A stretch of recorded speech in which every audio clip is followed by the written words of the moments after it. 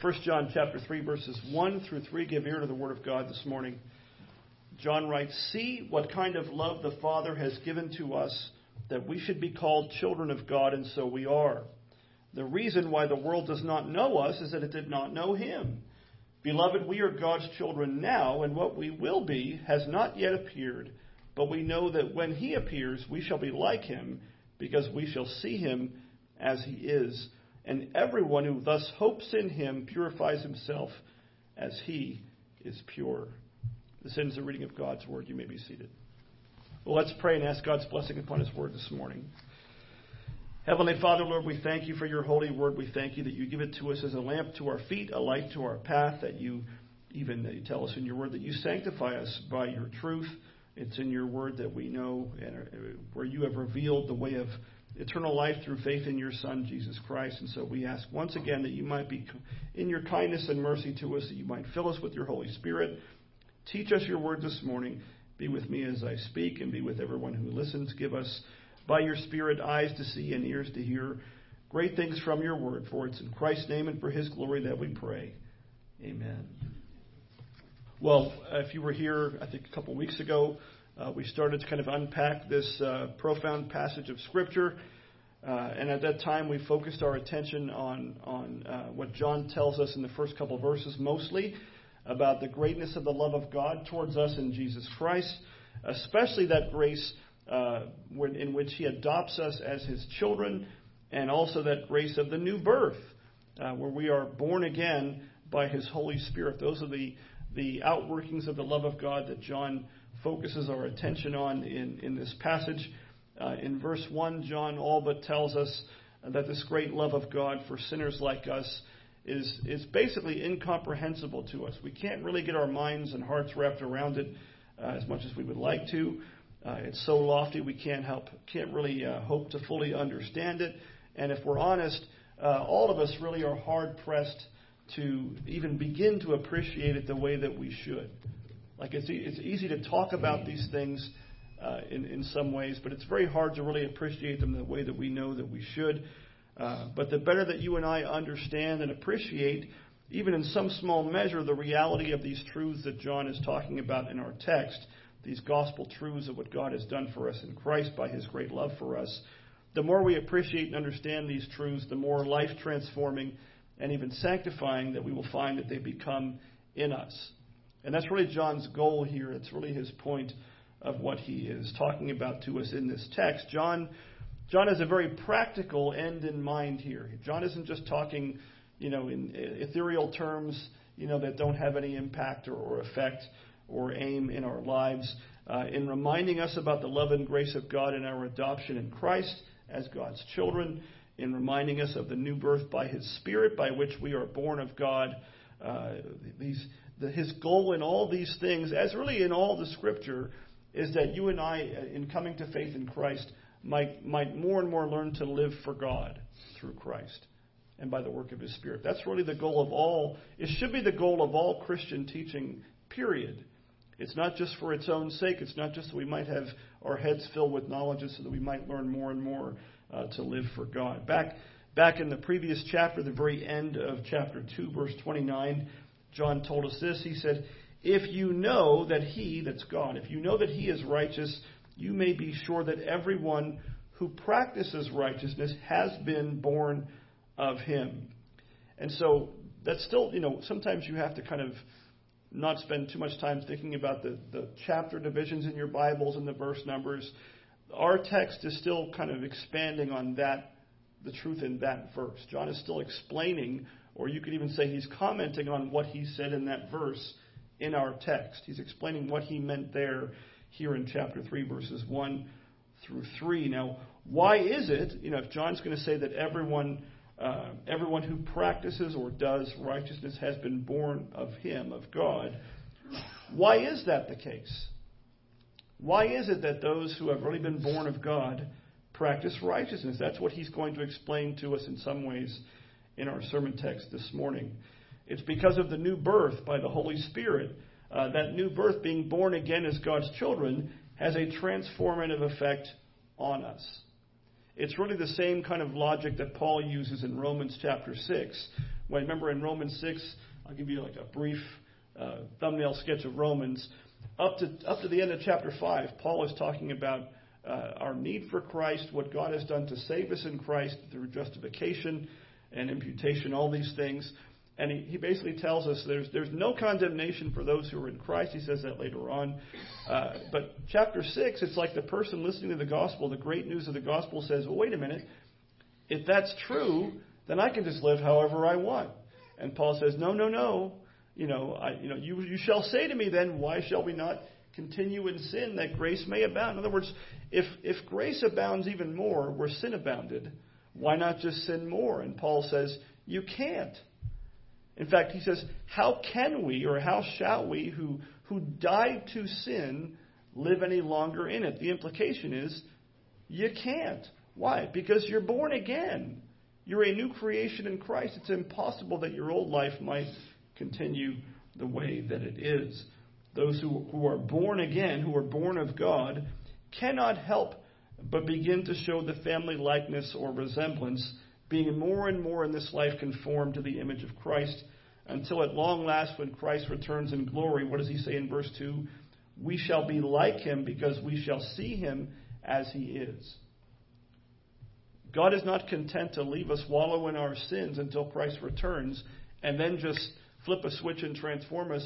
He starts it in the here and now by that new principle of life, by the new birth of the Holy Spirit in each one who believes. So we're going to spend this morning, Lord willing, we're going to spend most of our time in verse 3 of our text. We'll touch on the rest of it as well, but we're going to focus more on verse 3. And what does John say there? He says, and everyone who thus hopes in him, that's hopes in Christ, does what? Purifies himself even as he is pure. I couldn't help but think of this when Rob was reading the text in Joshua 3. I know the ESV says consecrate yourselves. It's really sanctify yourselves. Sanctify yourselves because God's going to do something amazing among you. He's going to do wonders among you today. So sanctify yourselves. Set yourself apart for God and watch what God does. So he tells him, everyone who thus hopes in him purifies. It's not the same word as sanctifies, but it's really the same idea. Sanctifies or purifies himself as he is pure. And what is John's point there? He's saying that is true of everyone who hopes in Christ. Everyone who believes in Christ and has set their hope upon him is going to purify themselves even as Christ is pure. They're going to seek in some measure to conform themselves to Christ's image in the here and now. So everyone who's a child of God through faith in Christ and has been born again will seek to purify themselves more and more in this life. So the first thing I'd like us to look at this morning that maybe we don't spend a lot of time thinking about, and it's really a subject we can only kind of scratch the surface of, but we'll do our best, is the Christian hope. What is this hope that John is pointing us to and saying is supposed to have this purifying and transforming effect? Well, if we're going to have this transforming effect, I think part of what we need to do is understand just what the Christian hope is, especially the aspects of it that John is referring to here in our text. What exactly is John talking about when he says, everyone, verse 3, everyone who thus hopes in him purifies himself as he is pure? First things first, as we saw when we looked at this text a couple Sundays ago, John is clearly speaking of our hope in Christ. Some translations kind of muddy the waters a little bit, and they say whoever has this hope in himself. That's not what John is saying.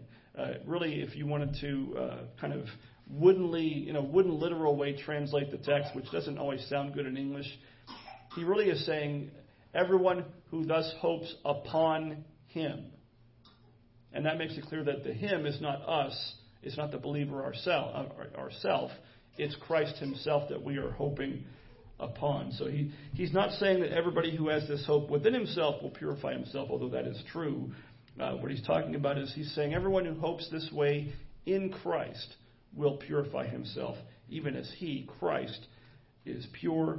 And so the in him that John's speaking of is in or upon Christ. That's really the first thing. It may sound very basic and elementary, and that's okay to be reminded of simple elementary truths. We often very, very much need that Sometimes we need to be reminded of things, not necessarily new things we need to be taught, but the things we've heard before but maybe have lost sight of.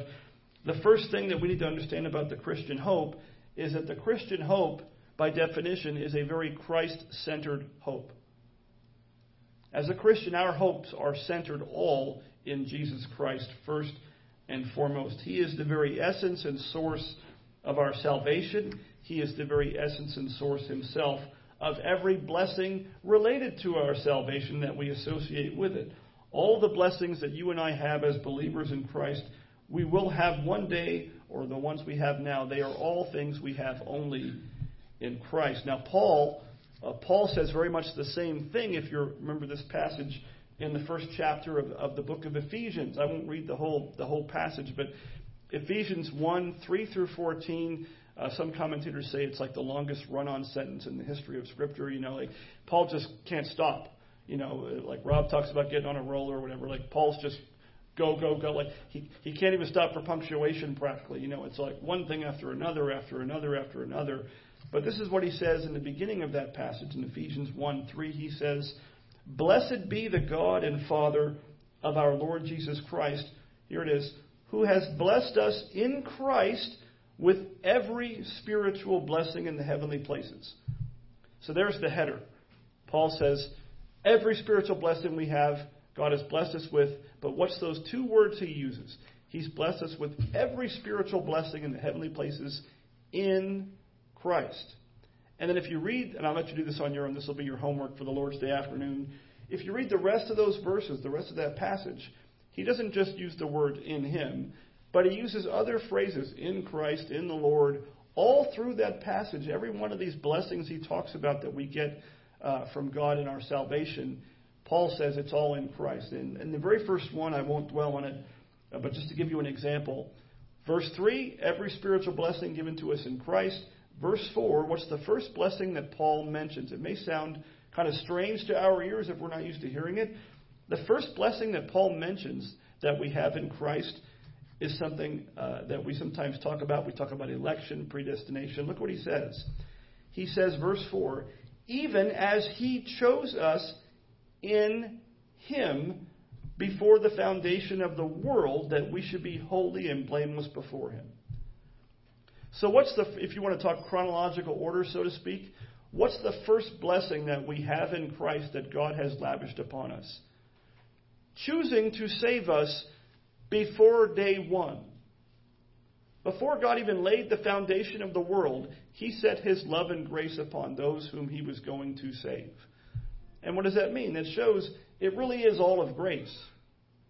God didn't foresee anything in us that, so-and-so is going to be better than so-and-so, so I'll pick them.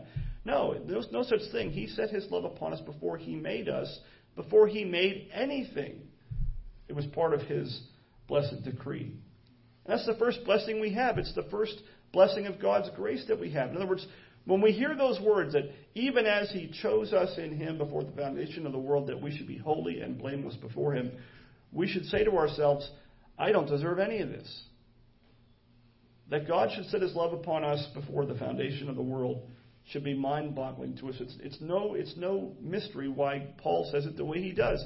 Blessed be the God and Father of our Lord and Savior Jesus Christ, our Lord Jesus Christ, because he's blessed us with every spiritual blessing in him. And so the Christian hope is a hope that is first and foremost a hope that is founded upon Christ Jesus himself. All the blessings of salvation that are ours as believers are ours in Christ alone.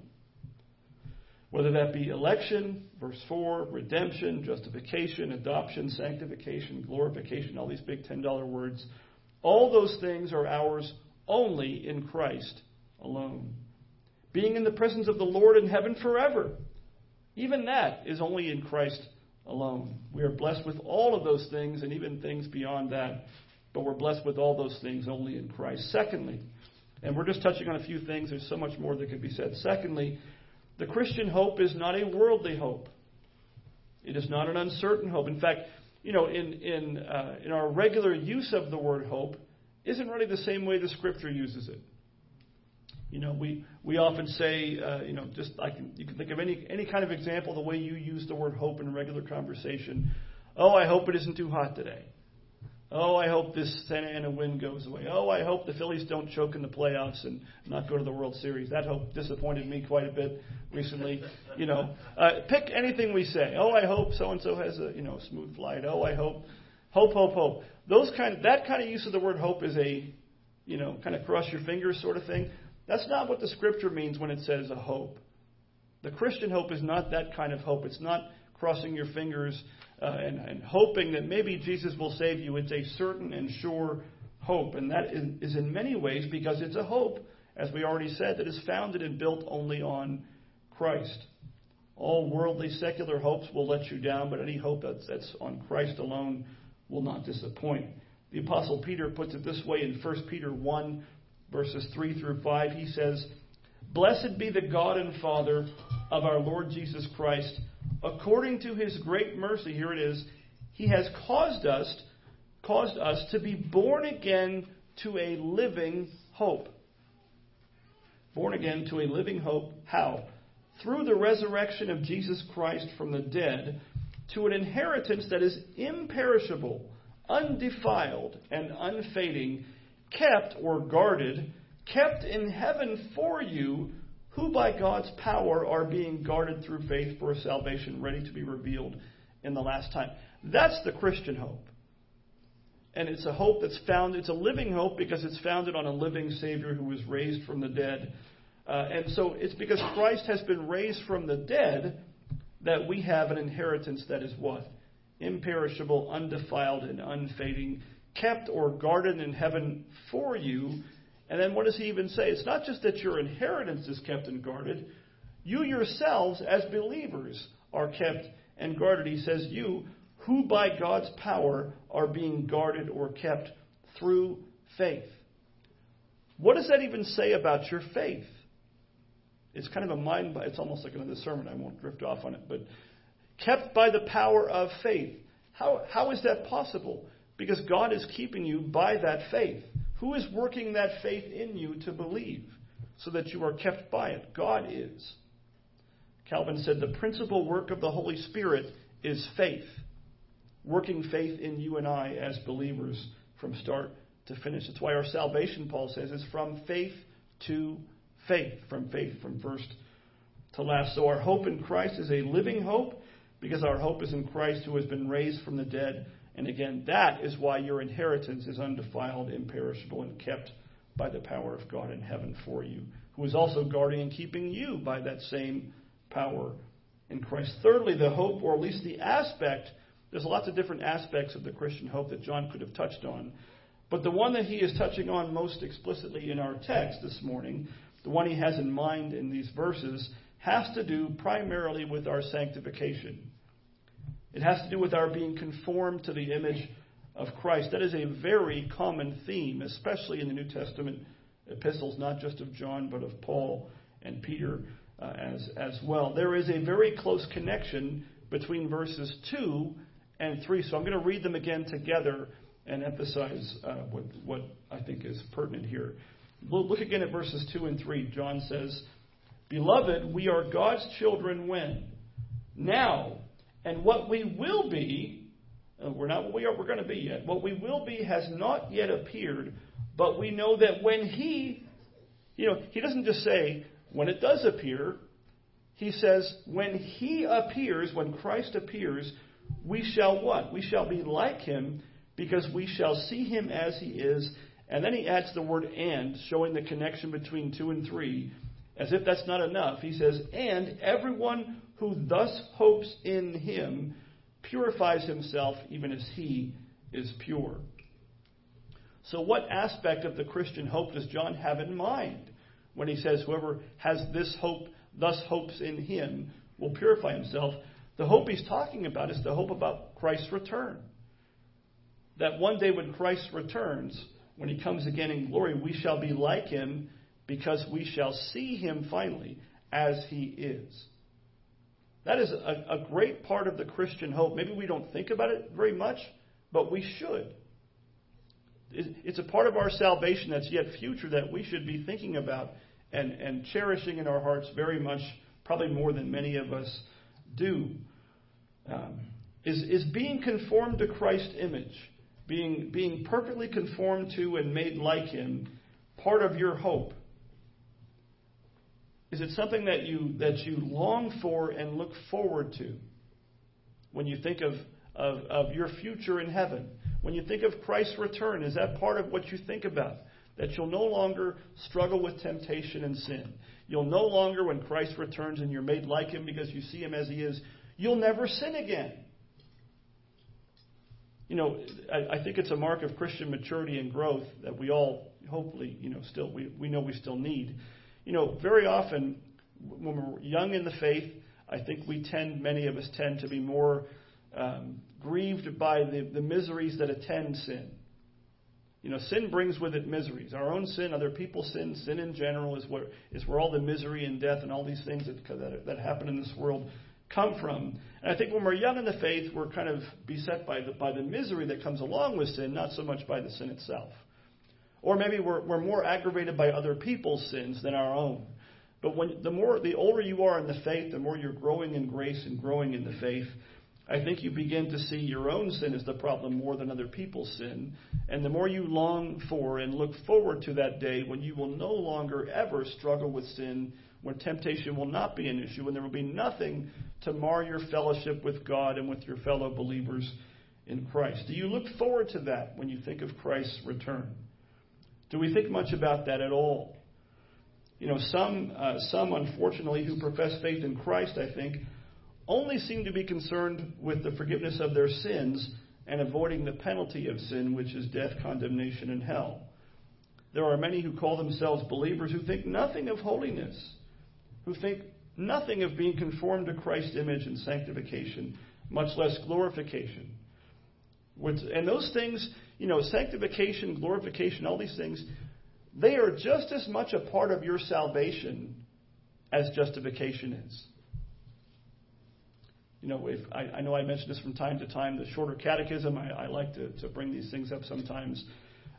Shorter Catechism talks about justification. I won't recite the whole thing. But it says it's an act of the free grace of God by which He pardons our sins and accounts us righteous in His sight only for Christ's righteousness. So it's an act of God's grace. And then in question 35, and you can look these up on your own for your homework this afternoon, it says, what is sanctification? It doesn't say sanctification is what you do in response. Does it? There's some truth to that maybe, but it says sanctification is the work of God's free grace. It's still God's grace. It's still a gift to you and part of your salvation that Christ purchased on the cross and with His resurrection. He purchased not only the forgiveness of your sins and the sure hope of heaven, but also your sanctification and glorification as well. That's worse yet. Some preachers actually preach as if repentance and sanctification were not necessary unto salvation, as if holiness and sanctification were somehow optional for those who claim the name of Christ. And I would say, as someone else has put it, such who preach that way, they preach half a Savior. They pick and choose the offices and works of Christ, and half a Savior saves no one. We should not preach half a Savior the way that some do. In his classic book, which I recommend to you, to your reading, the English Puritan writer Walter Marshall has a classic book called The Gospel Mystery of Sanctification. I commend it to you. It's not very long. It's not a hard read. It's a very edifying read. But he says this of people like this. He says, "What a strange kind of salvation do they desire that care not for holiness? They would be saved and yet altogether be dead in sin, aliens from the life of God, bereft of the image of God, deformed by the image of Satan, his slaves, and vassals to their own filthy lusts, utterly unmeet or unfitting, utterly unmeet for the enjoyment of God in glory." And then he says this, "Such a salvation as that was never purchased by the blood of Christ. And those that seek it abuse the grace of God in Christ and turn it into lasciviousness." They turn it into a license to sin. That has been a problem as old as the gospel. People have taken the gospel and twisted the grace of God into a free license to sin. And what does Marshall say? That kind of a salvation was never purchased by the blood of Christ. That is not what Christ came to do. That is not why he died, to give us a license to sin. He died that he might sanctify and set apart for himself a people for his own glory. The believer, the one who has been made alive with Christ and born of God, hates his sin and would be freed and saved from it. That's one of the marks of conversion. If you read Repentance unto Life in the Shorter Catechism, we just looked at that a few weeks ago on a Sunday night recently, is that someone sees their sin, they're convicted of it, and with grief and hatred of it, turn from it to God by faith in Christ. That's what conversion itself looks like. In fact, in Matthew 1:21, in describing Jesus Christ and his coming, it says that you will call his name Jesus. Remember why? Why was his name Jesus? Rob mentioned the name Joshua or Yeshua this morning. That this is what this is talking about. You will call his name Jesus. Why? For he will what? Save his people from their sins. Not just save them from the penalty of their sins. Save them from their sins, including the very power and presence of that sin on that last day. Christ came to save us from not just the penalty of sin, but from our sins, period, and everything related to them. And so I'll ask this morning, do you look forward to no longer struggling with temptation and sin? Again, do you look forward to the day when sin, your own sins, will no longer mar your fellowship with God? Do you look forward to being totally and completely free from not only the penalty of sin, but from its power and its very presence as well? That's part of what makes heaven heaven. And the older you get in the faith, I think that becomes more and more clear to us, hopefully. Part of what makes heaven heaven is being freed from the very presence of sin. First and foremost, sin in us, ourselves.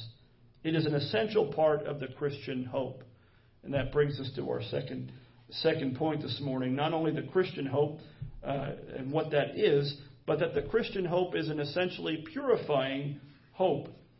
It is the kind of hope that leads to and results in the believer's growth in sanctification and holiness. The Christian hope is not a barren hope. It is not a passive hope, but one that spurs us on and motivates us who believe to strive after holiness.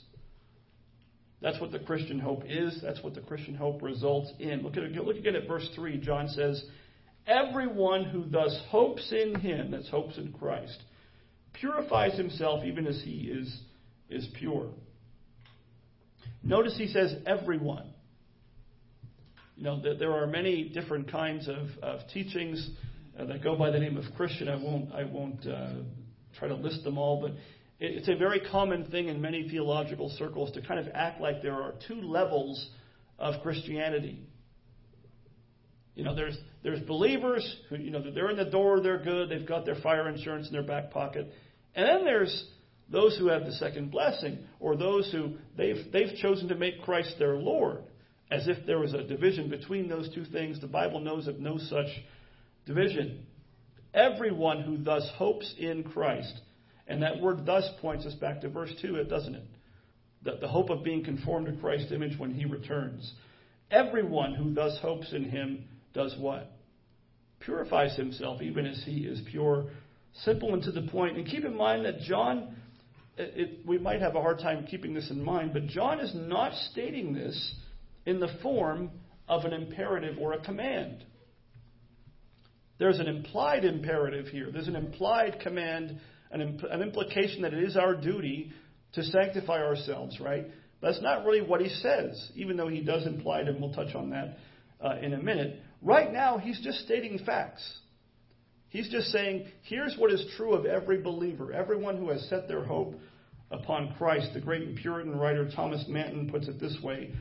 He says, the main business of the apostle here is to distinguish the children of God from others. All his children, that's all God's children, all his children resemble their father in purity and holiness, which was the proposition to be proved. In other words, this was his main point starting back in 1 John 2:29, and he's still hammering that point home. He's showing, here's how you know the children of God from the children of the world and of Satan. And he'll actually touch on this quite a bit more in the rest of this epistle.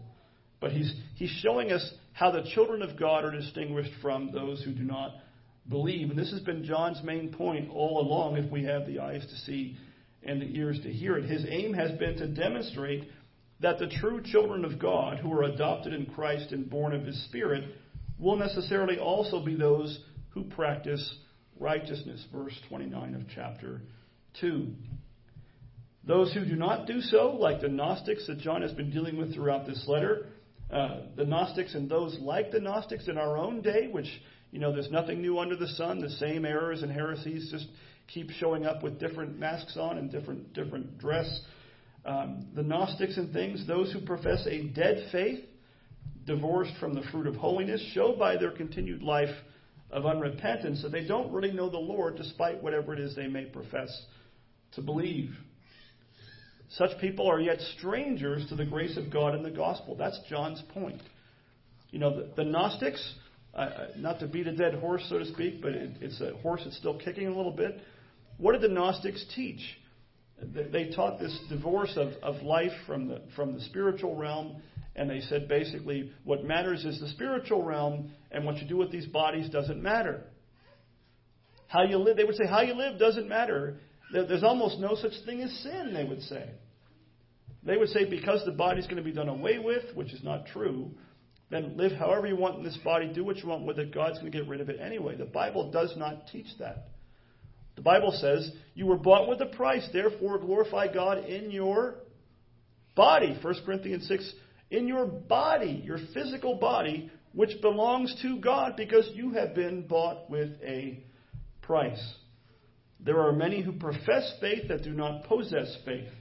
And they show that, they reveal that in how they live by not walking in fellowship with God and obeying His commandments. And one of the most important verses in Scripture in this regard is Hebrews 12:14. I hope that you will remember this verse and commit it to memory at times. Hebrews 12:14 says, strive for peace with everyone and for the holiness without which no one will see the Lord. What is he saying? He's talking about sanctification.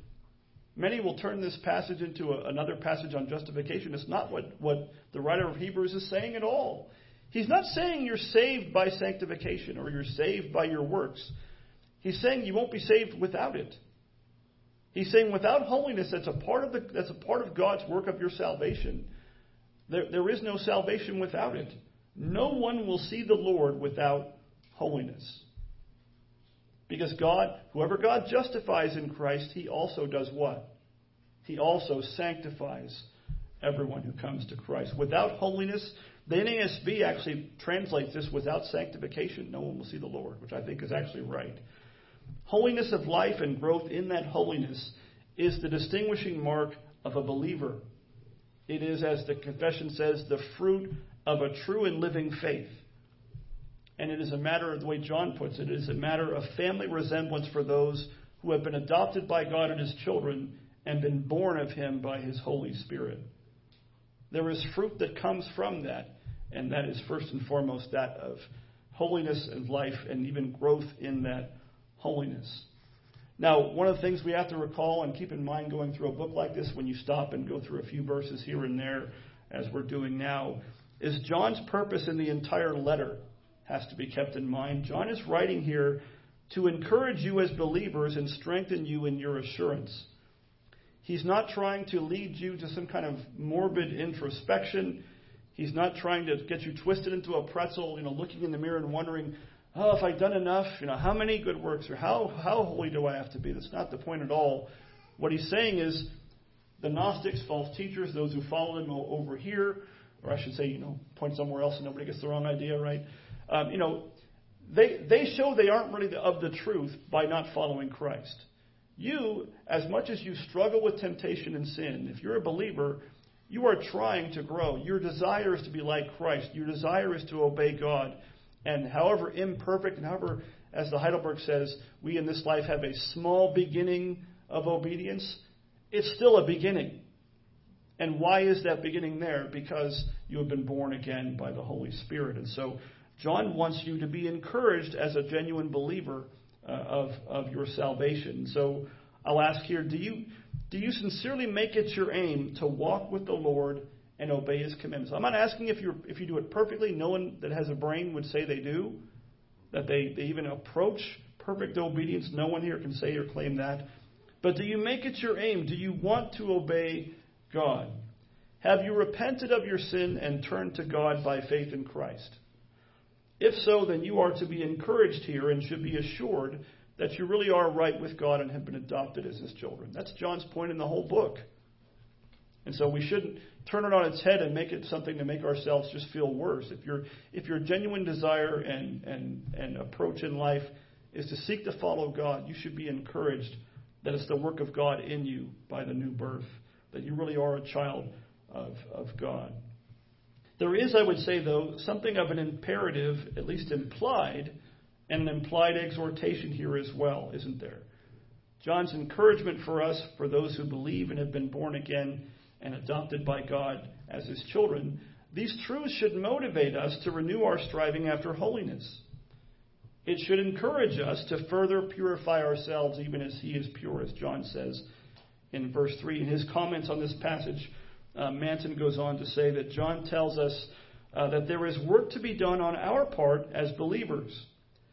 The one who is born again is said to purify himself, not just to sit back passively and do nothing. He writes this: "It is God's work to cleanse the heart, but we must not be idle. How can a man who is unclean by nature purify himself?" In other words, God has done the cleansing, and He has worked a new life in us, and it's on the basis of that we purify ourselves.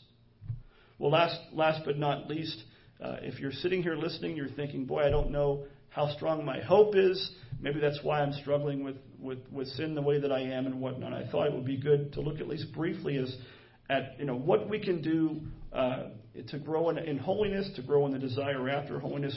If that's your desire, what are we to do? What can you do as a believer in Christ to strengthen your hope and to strengthen your efforts at sanctification and purifying of yourself? Even the most sanctified saints among us, and nobody would claim that, I'm sure. If you have a sensitive conscience, I can't help but think that you would read a passage like this or even hear me preaching upon it and think to yourself, man, I've made such a small amount of progress in purifying myself. How weak is my hope that I kind of stumble along the path trying to walk in holiness. And it brings to mind in a different way, remember the man in Mark chapter 9 who came to Jesus and asked Him to heal his son. And Jesus said, if you believe. And he said, Lord, I believe what? I believe, help my unbelief. And I think in a similar way, we too might cry out, I really do hope in Christ. Help my lack of hope. My hope is set on Christ. It's not very strong hope when it comes to me, but it's a true hope. Help me with my lack or my weak hope.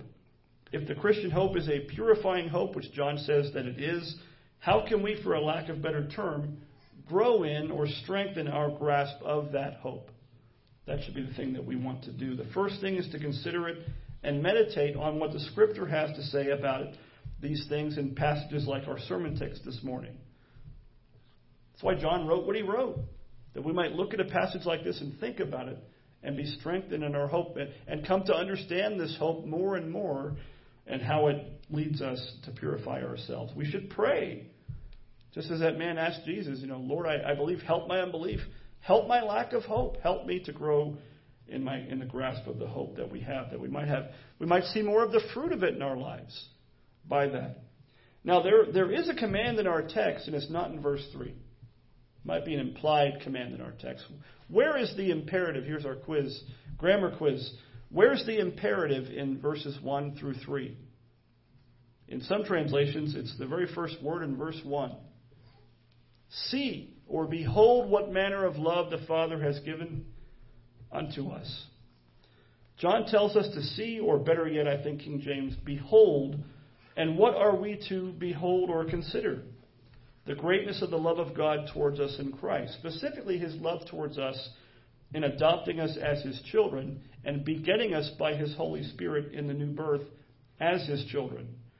He says, behold what manner of love the Father has bestowed upon us, that we should be called sons or children of God. The more you and I dwell upon the greatness of the love of God towards us in Christ, towards sinners like us in Christ, that we should have the great privilege of being called the children of God, the more we think about these things, the more I think that we will grow in our love for God and our desire to be more and more like Him. The more you and I grow in our grasp of the promise of what we are to be when Christ returns in glory, the more you and I understand that, the more you and I will not be content to sit back and wait for it.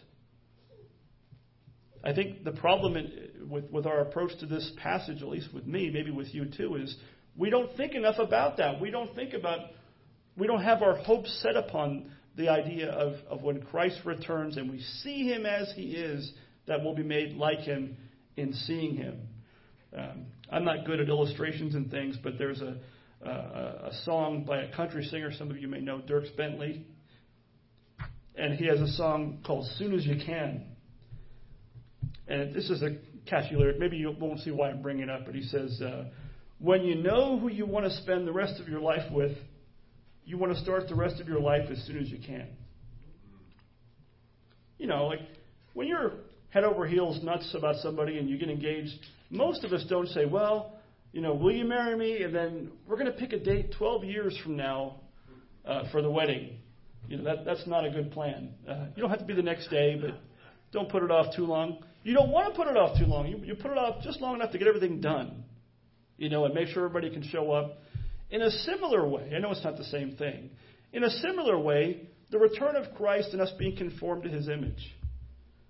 Like, if your heart is set on that, you're not content to wait. You're not content to, well, it'll happen when it happens.